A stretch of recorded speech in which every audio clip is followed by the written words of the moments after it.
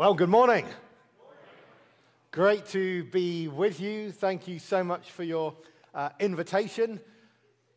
I bring you greetings from those at Tyndale House in Cambridge, England. We're not Tyndale House, the publisher. That's different. That's in Illinois.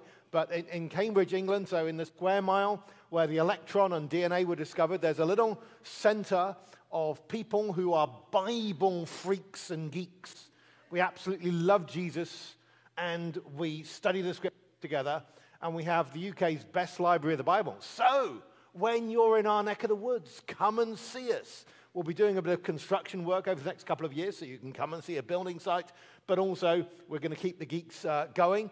And if you would like to find out more, you can follow us, friendsoftyndalehouse.com. We've got a 501c3, or just ask me for a card. You can sign up, and we got newsletters, we got a free magazine, and we've got videos which will help people understand and trust the Bible. Well, I want to share with you something that's been on my heart for a while. I've actually been looking at Luke chapter 15 for a while, and I've actually brought out a book on it, on the surprising genius of Jesus. And I want to show you this morning just how brilliant our Lord Jesus Christ is in his teaching, and that he's the best person we could have guiding us as to how we should live.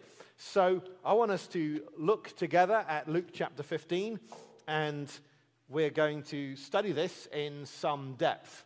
So let's read God's word together. Luke chapter 15, starting at verse 1, and in the church Bibles, it's page 886. Okay.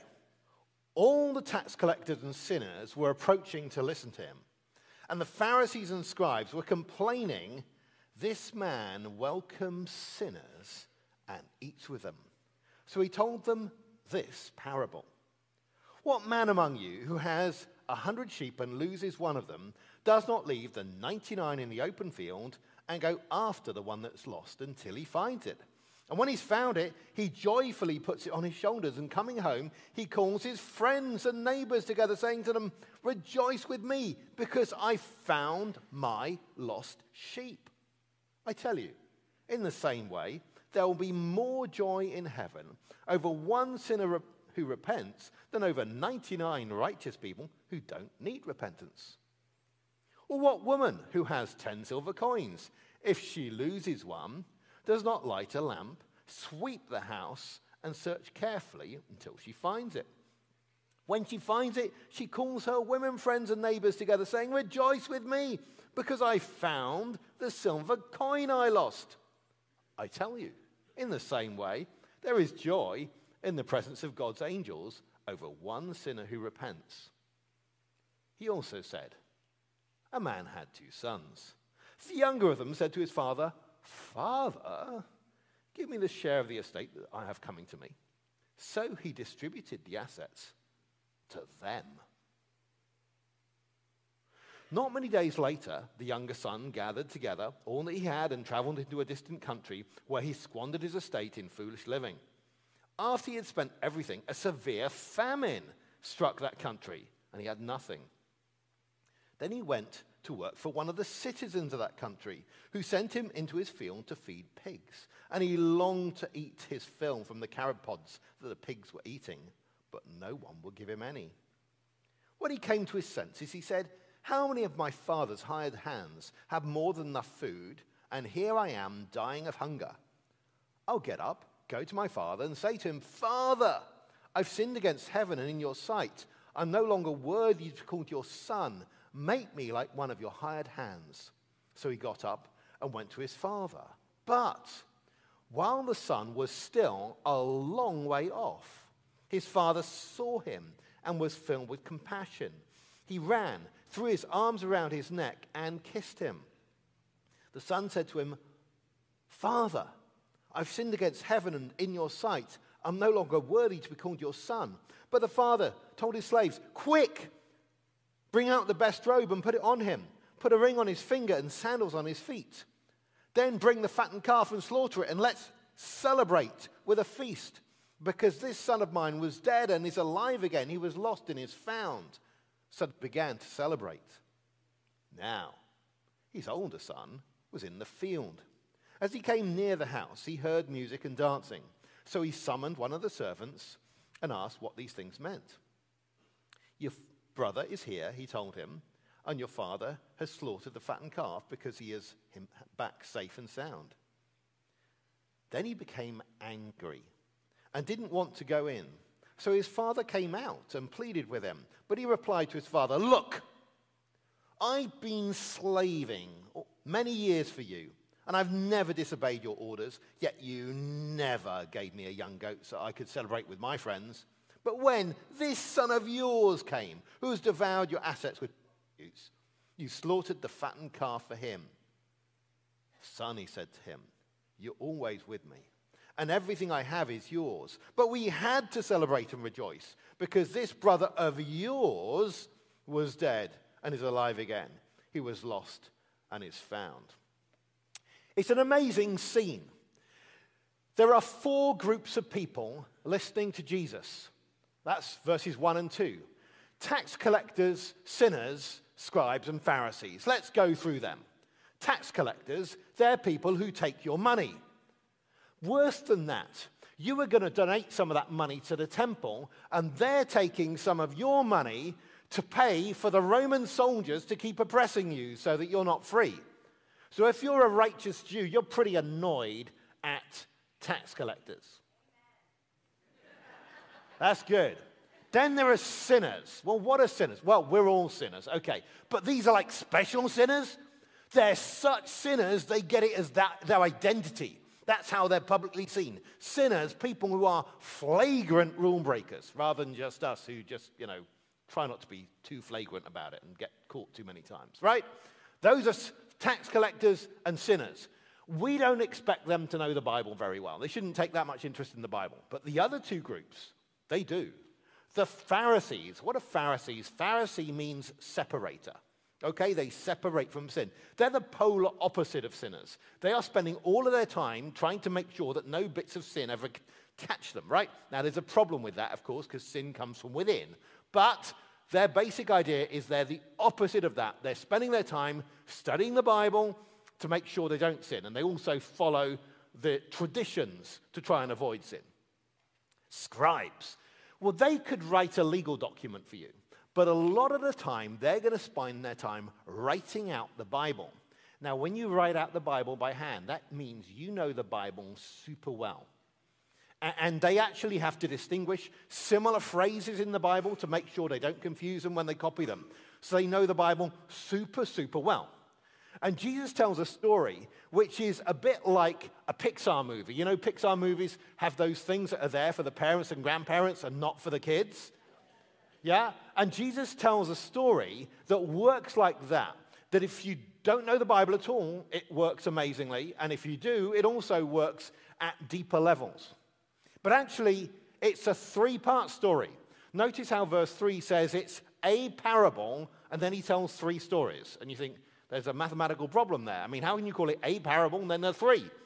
Because actually, the 3 go together. Anyone played Sudoku here? Yeah, okay. You've got something for you this morning. Because in Sudoku, you use the numbers that you're given to supply the numbers you're not given. Okay? Now, with these 3 stories, we are not given the ending of the 3rd story. We're not actually told how the older brother responds, are we?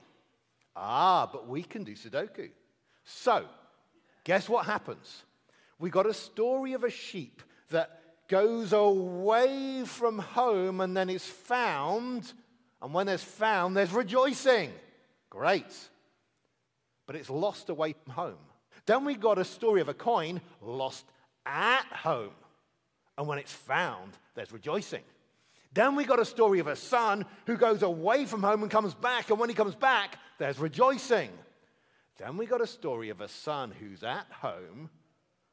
And we don't know. It never says he's lost. But we can use the fact that the other 3 are lost to work out he's lost. The coin was lost at home. And when it was found, there was rejoicing. If that older brother comes in, there won't be celebration. But does he come in? And the story ends without telling us how it ends. Because it's an invitation to those in that category to come in and celebrate. With that final section, the final bit about the two sons, it's the longest section by far. And in a lot of ways, the first two stories are like warm-up stories. That's not to belittle them. They're really important stories. But they're building up because we know that sons are far more important than sheep or coins. And if you go from 1% lost to 10% lost, what might the final percentage be? 100% lost. You see, both of those sons in that final story are lost. And one's come back and there's great celebration. Is the other one going to come in or not? And so there's an invitation there. 62% of the final story is about the younger son. 38% about the older son. And I want to put the weight on that younger son, as we should. That invitation to those who go astray, those who go away from their father, those who go away from God, to know that he is there waiting to welcome you back. But there's also this invitation to those who are rule keepers, who don't seem to have gone so far astray. They need to come in too. Did you notice how the stories cleverly use the word near and far? How what we've got is this son who goes into a far country, and the father sees him when he's still afar off. He's the son who's far. Then the older son comes near. And yet the funny thing is, though he's so near, he's so far. Notice the way every word in this story counts. All three times the younger son talks to his father. What's the first word from his mouth? It's father. Twice out loud and once in a rehearsed speech in his head. First thing he says is father. Notice the missing word from this older brother's speech. Look, all these years I've been slaving for you. The brilliance of Jesus' story to tell you something by missing out a word. He's been physically close to his father all of this time, and he's emotionally miles away. And that could be us. You could be miles away from God in church.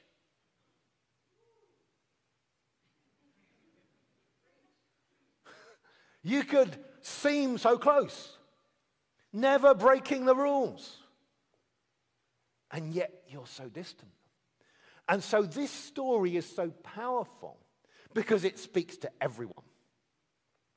Those who are in flagrant breach and obviously going away from God. God's like the Father, waiting to have you back and waiting to throw a huge celebration. A fatted calf, 400 or 500 portions of meat, and inviting everyone. That's what God wants. And when it says the Father saw him afar off, what are you to conclude from that? Two possibilities. It was a complete fluke. The father just happened to look out of the house at the one time that the son happened to be returning. But you think, nah, it wasn't a fluke. He was looking out all the time, wasn't he? And then he runs. An old man runs towards his son, embracing, kissing, puts the robe on him, showing that he is publicly accepted fully. There's no probation period. Hey, son, we're going to start you on a small job on the farm and gradually work up, and eventually, after a few years, you might get son status back. No, he gives him a ring. That's like a credit card. That's crazy. That's crazy. This is amazing generosity, and that's how God is. He doesn't wait for you to do probation. You come back, you are his child. Full child, instantly. Full rights, instantly. Full access to the Father, instantly. So let's go through this story. I want to start just noticing what's so clever about Jesus' story of the two sons, starting there at verse 12. The younger of them says to his father, Father. So the first word is clever. Already it's showing you how he comes to his father. Give me the share of the estate I have coming to me. So he's distributed his assets to them. Had you noticed that? Both of them? Wow. Big brother did so well out of this.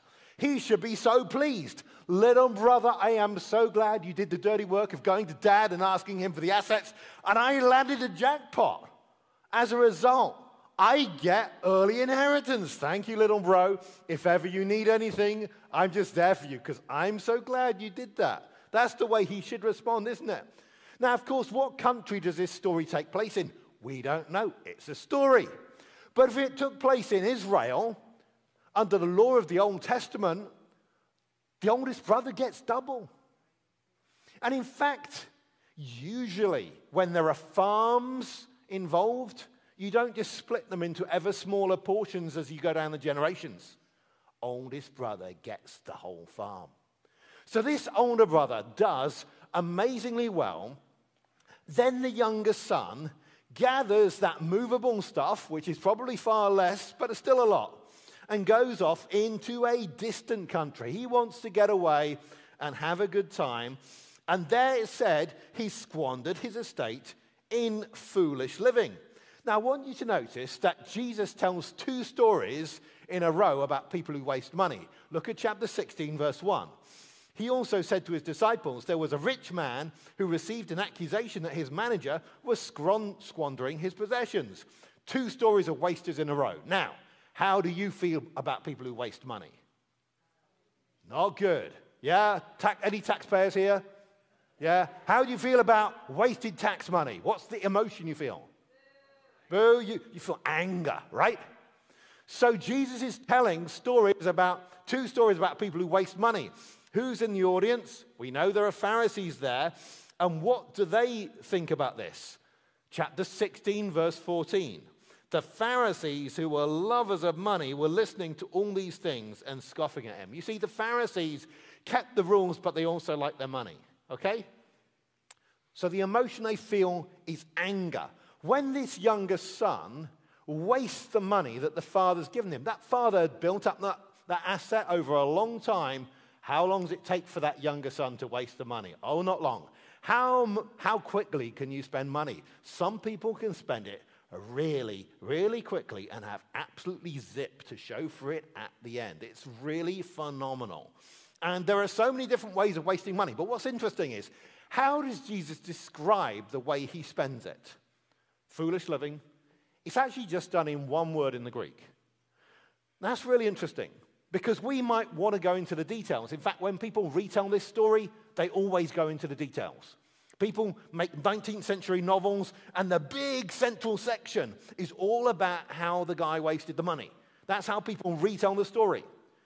Jesus is a better storyteller than that. So he doesn't glamorize that waste. He doesn't specify the waste, because if you say there's one way of doing it, it makes the story a bit more narrow. It only works for a particular sort of sin. In fact, you're never better off after hearing a story of sin. Sometimes you need to hear one so you can sympathize with someone, so you can help them. But you're never better off after hearing it, are you? Jesus doesn't waste our time with that. He just does it all with one word. He spent it all. Then, after he had spent everything, a severe famine struck that country. Now, how many of you had noticed the severe famine in this story? Go on, be honest. Had anyone not noticed the severe famine in the story? Anyone? No? You'd all noticed it, right? Yeah? Because some experiments have been done with different groups of people showing that when people are told this story and they're from countries that have not experienced famine, often they don't notice this really, really, really important bit of the story. Because we think of this guy as the prodigal son, the son who is in a bad situation because he made a load of bad decisions. Jesus' story is a bit different. He made a load of bad decisions, but he also happened to be unlucky. He happened to choose to go to the one country on the planet that was struck by a famine at that time. That's bad luck. And that's a very different way of looking at him from the way the older brother is looking at him. The older brother thinks that he's in a difficult situation entirely because of his own decision. He looks out at him and thinks he just made bad decisions. And sometimes there are people who need our help who have made bad decisions. But don't forget, and I'm not talking theologically here, you understand, there's this luck element too. We've often been born in favorable situations. It's not just that we've made better decisions than other people, right? And so this story, amazingly, lets this guy slightly off the hook, doesn't it? He happened to go to that one country that was hit by famine. So we never get to know what would happen if he had made all those bad decisions and it wasn't a famine situation. But then he went to work for one of the citizens of that country. Now notice how Jesus chooses every word perfectly. That word citizen just rubs in that this younger son doesn't belong there. He doesn't have citizen rights.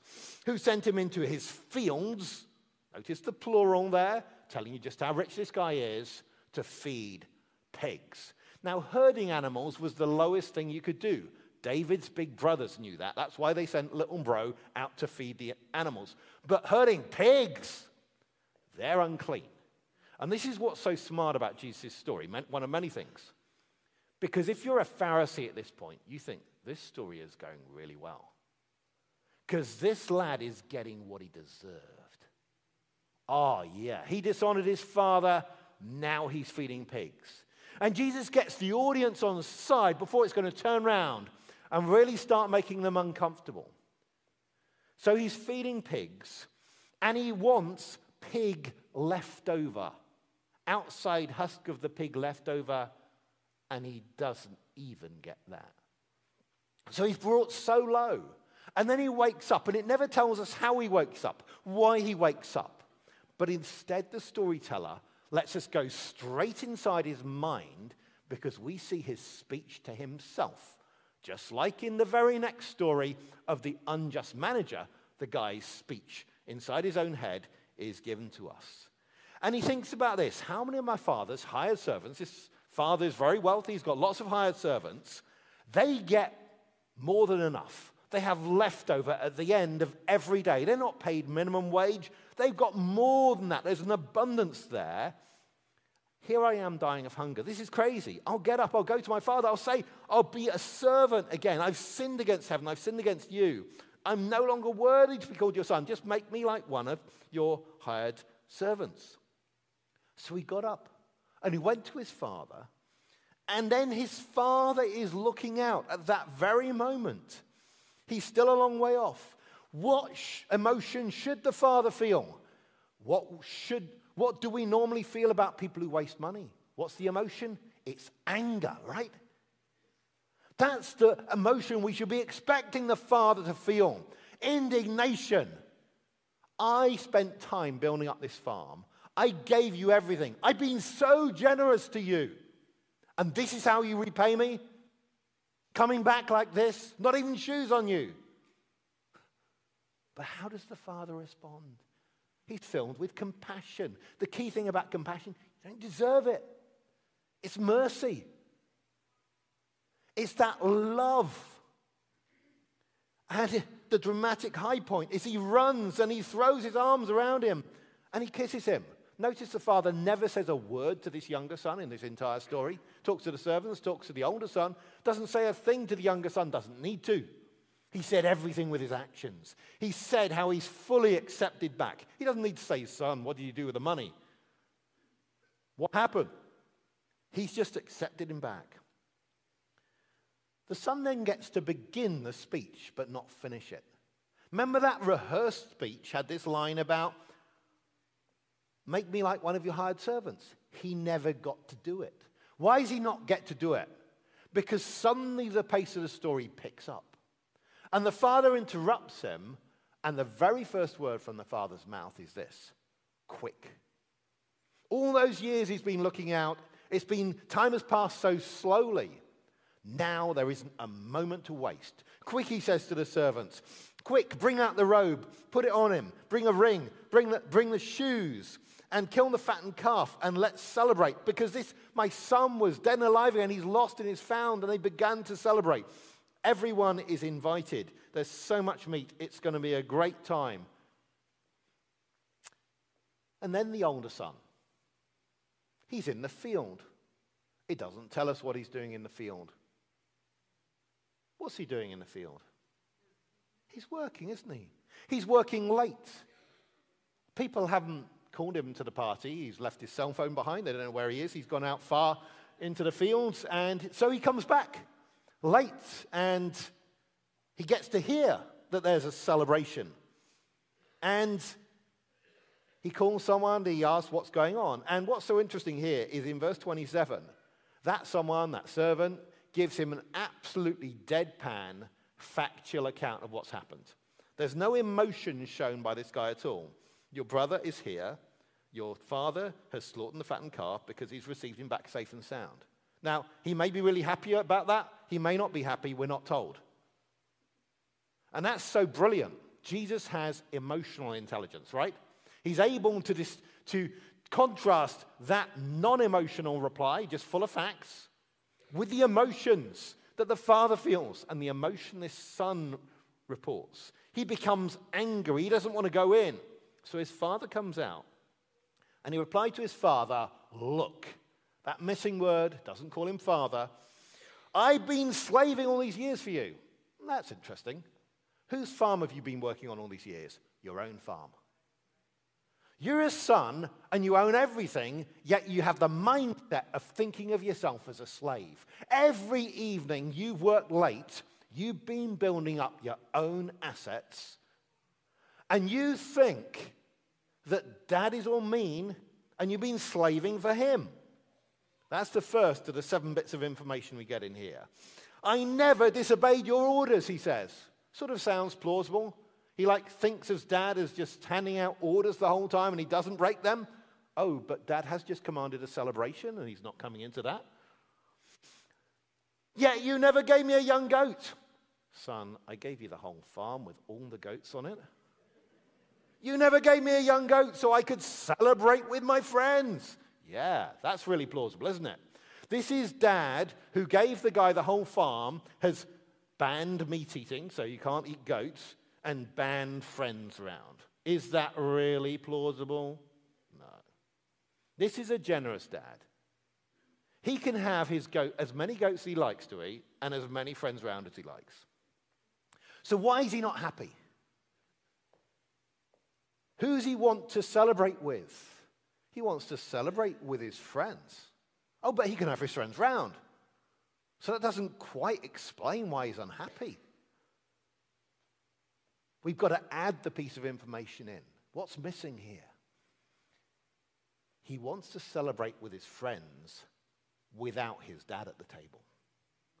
You see, that although he's so physically close, he actually wants his dad dead. I don't think the younger son wanted his dad dead. He just wanted the inheritance, okay? But this guy, although he's physically close, doesn't love his dad at all. He wants to celebrate with his friends away from his dad. He can't wait for his father to be out of the way. But when this son of yours came, who has devoured your assets with prostitutes, this son of yours, he's your brother. He's denying his relationship. Who's devoured your assets with prostitutes. Fascinating. Has he been sending postcards from the brothel? How do you know? You're just back from the field. You didn't even know why the party was going on. You know nothing of what your brother has been doing. How can you possibly know that his biggest expense was prostitutes? The storyteller hasn't told us that, has he? What's the one source of information he has? It's his imagination. That's the only possible source of information. Why is he spending his days imagining what his brother's doing? What's on his heart? You see? And then he says, you killed the fattened calf for him. Dude, he can't eat that much meat. That fattened calf is for everyone. So all 7 bits of information in there are twisted. Son, he said to him, you're always with me. This son had said, never. You never gave me a young goat. I never disobeyed your command. Father replies with always. Everything I have is yours. That is literally true. But we had to celebrate because your brother was dead and is alive again. He was lost and is found. What an amazing story. Do you think that's an amazing story? Every single word counts. Now, let's go a bit deeper. You see, Jesus is talking to scribes and Pharisees who know the Bible super well. Begins a story, a man had two sons. Who does that remind you of? The most famous person in the Bible to have two and only two sons, that would be Isaac, wouldn't it? And he had that younger son, Jacob, who cheated the older son, Esau, out of his inheritance. As a result, the older son's really flaming mad with him, so Jacob goes off into a far country and feeds animals. Esau was cheated out of his inheritance. He was angry. Now, this older brother, he's angry.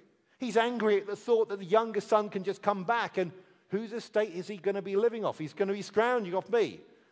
We know, because we've heard the story, that actually this son is happy to work. He's actually going to be an asset to the farm. But that's not the way the mean older brother thinks. Now, in the story of Jacob and Esau, there is a really surprising thing. Look at Genesis 32 and then 33. Genesis 32 is the story of how Esau is coming towards Jacob with 400 armed men. And Jacob is absolutely petrified. So as a result, he's splitting up his family into different groups so that only one group gets splatted and they don't all get done, right? Then what do you read? Genesis 33 and verse 4, when he finally meets his son, but Esau ran to meet him and hugged him and threw his arms around him and kissed him, and they wept. If you're a scribe, you know there is only one text in the Bible where anyone runs, embraces, and kisses someone. That is when Esau, who was cheated out of everything, embraces his little brother. It should have been the older brother who was running towards him. That's how the story should have gone, but it wasn't. It was the father who ran. Jesus makes the dramatic high point of the story, the father running, a key part of what was the scribal training. That verse, Genesis 33, verse 4, was one of 15 specific verses the scribes of his day had to learn for particular reasons, the way they copied it. What an amazing thing. A man had two sons. That might remind you of Adam. He had two sons. He had some more later. Cain and Abel. Genesis chapter 4, the Bible's first family conflict. There's Cain who's out in the field. There's Abel who herds the animals. And then there's the way Cain is envious at the way his younger brother was accepted. He's flaming mad, so angry. He kills him, even though God reasons like this father figure with him. A man had two sons. That might remind you of Abraham. He had two sons, didn't he? Ishmael, the older brother. Isaac, the younger one. Abraham was the only other father who gave away his inheritance while he's still alive. Do you think the scribes noticed that? Turn back to Genesis chapter 18. Genesis chapter 18, you see, Abraham is the father figure, the ultimate father figure. And three guests come to visit Abraham. So what does Abraham do? Genesis chapter 18 and verse 6. So Abraham ran to the tent and said to Sarah, "Quick, 3 measures of fine flour, make bread." Meanwhile, Abraham ran to the herd and got a tender, choice calf. If you're a scribe, you know the very first time that someone runs in the Bible, it's Abraham, and he's 99 at the time he runs. Don't you think they noticed that? The very first time you get a fatted calf in the Bible, Abraham. The very first time someone says, "Quick," in the Bible, Abraham. Oh, and the father in Jesus' story, you see?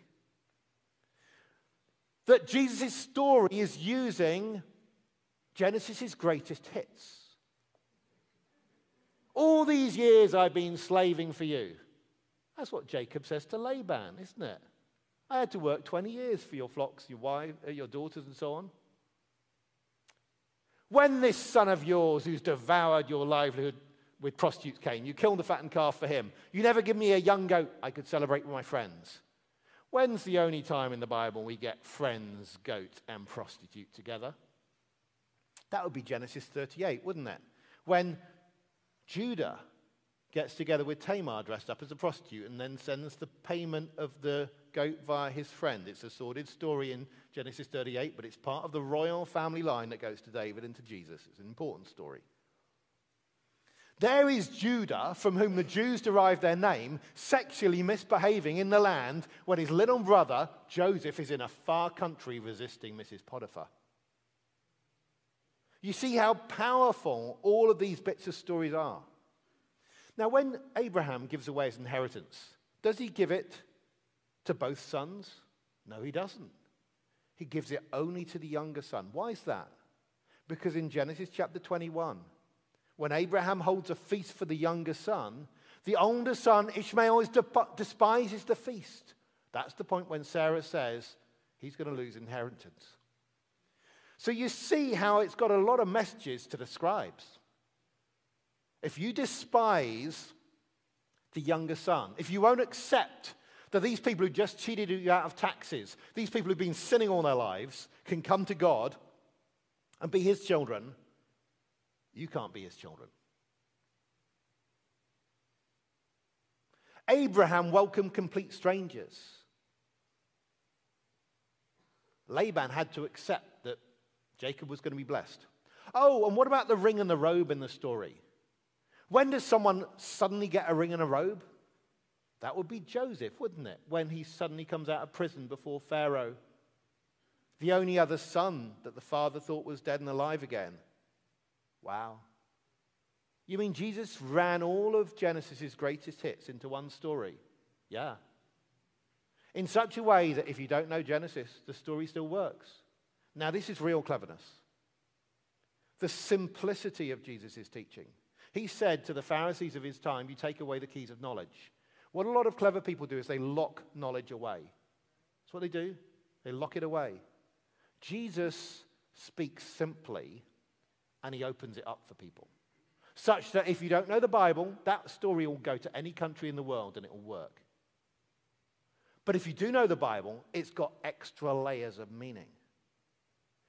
And that's why one of the things I want you to go away with is just a sense of the awesomeness of Jesus Christ and his teaching and how we need to be devoted to everything he says, because he's got such a lot to teach us. What an amazing Lord. Emotional intelligence, intellectual intelligence, but above all this, he loves us.